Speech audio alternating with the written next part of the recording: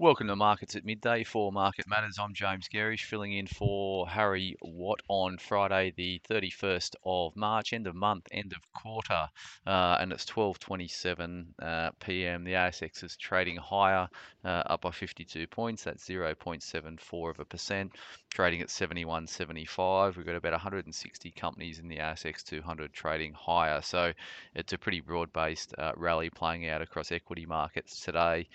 40 stocks lower. Materials are the best sector, up 1.53%. Property has been weak of late, but it's bouncing today. It's up 1.07% to be the second best sector out there. Energy's down 0.5%. It's the only sector at the moment that's trading lower. Utilities are flat. SYR is up 6%. That's leading the charge out of the ASX top 200. DEG is up 5% and EVN is up 4%. Of course, we own Evolution in our flagship growth portfolio. Weakest three stocks here, Harvey Norman, but they have traded ex-dividend, so we'll put that one to one side. Homeco down 2.8 percent after raising equity. Liontown, no, it's not. It's LKE down 2% and Magellan MFG down 1.5%. So just on Homeco, which is HMC, as I alluded to just a moment ago, they're raising funds to purchase a number of HealthScope's properties. So it's a big deal for them. HealthScope, if you recall, went into private equity hands.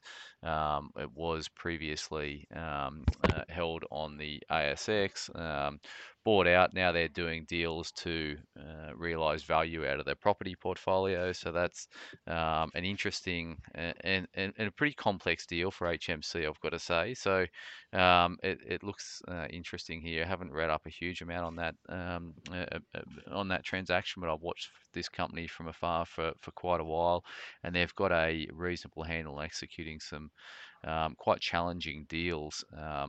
So HMC is certainly one that we should do some more work on. We had Tom Allen in earlier today. He's the energy analyst out of UBS, just talking about the energy space, looking at how he views the world. So he's got buys on AGL Energy, 805 price target. We actually own AGL.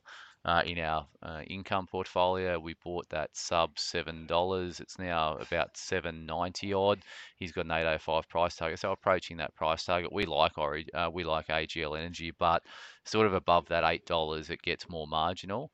APA Group, which we used to own in our flagship, in our income portfolio, I should say, they're neutral on. That's around $10. We've written about that multiple times in our income reports. We like it. We like it sub $10. They've got a buy on Santos, Viva Energy, a buy on Beach, and they're neutral on Woodside. So some interesting energy calls from Tom Allen over at UBS, who's just been in to give us a rundown on that. Asian markets are trading higher. US futures are also up 0.2%.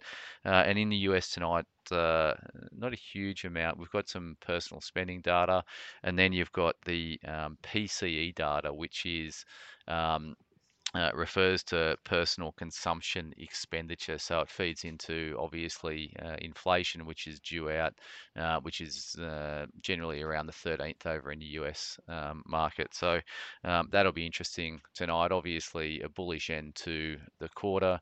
For now, to give you an understanding of the last 3 months on the ASX, the market is up about 2%. So the S&P ASX 200 has put on 1.95%. Consumer discretionary stocks have been the best performer over the quarter.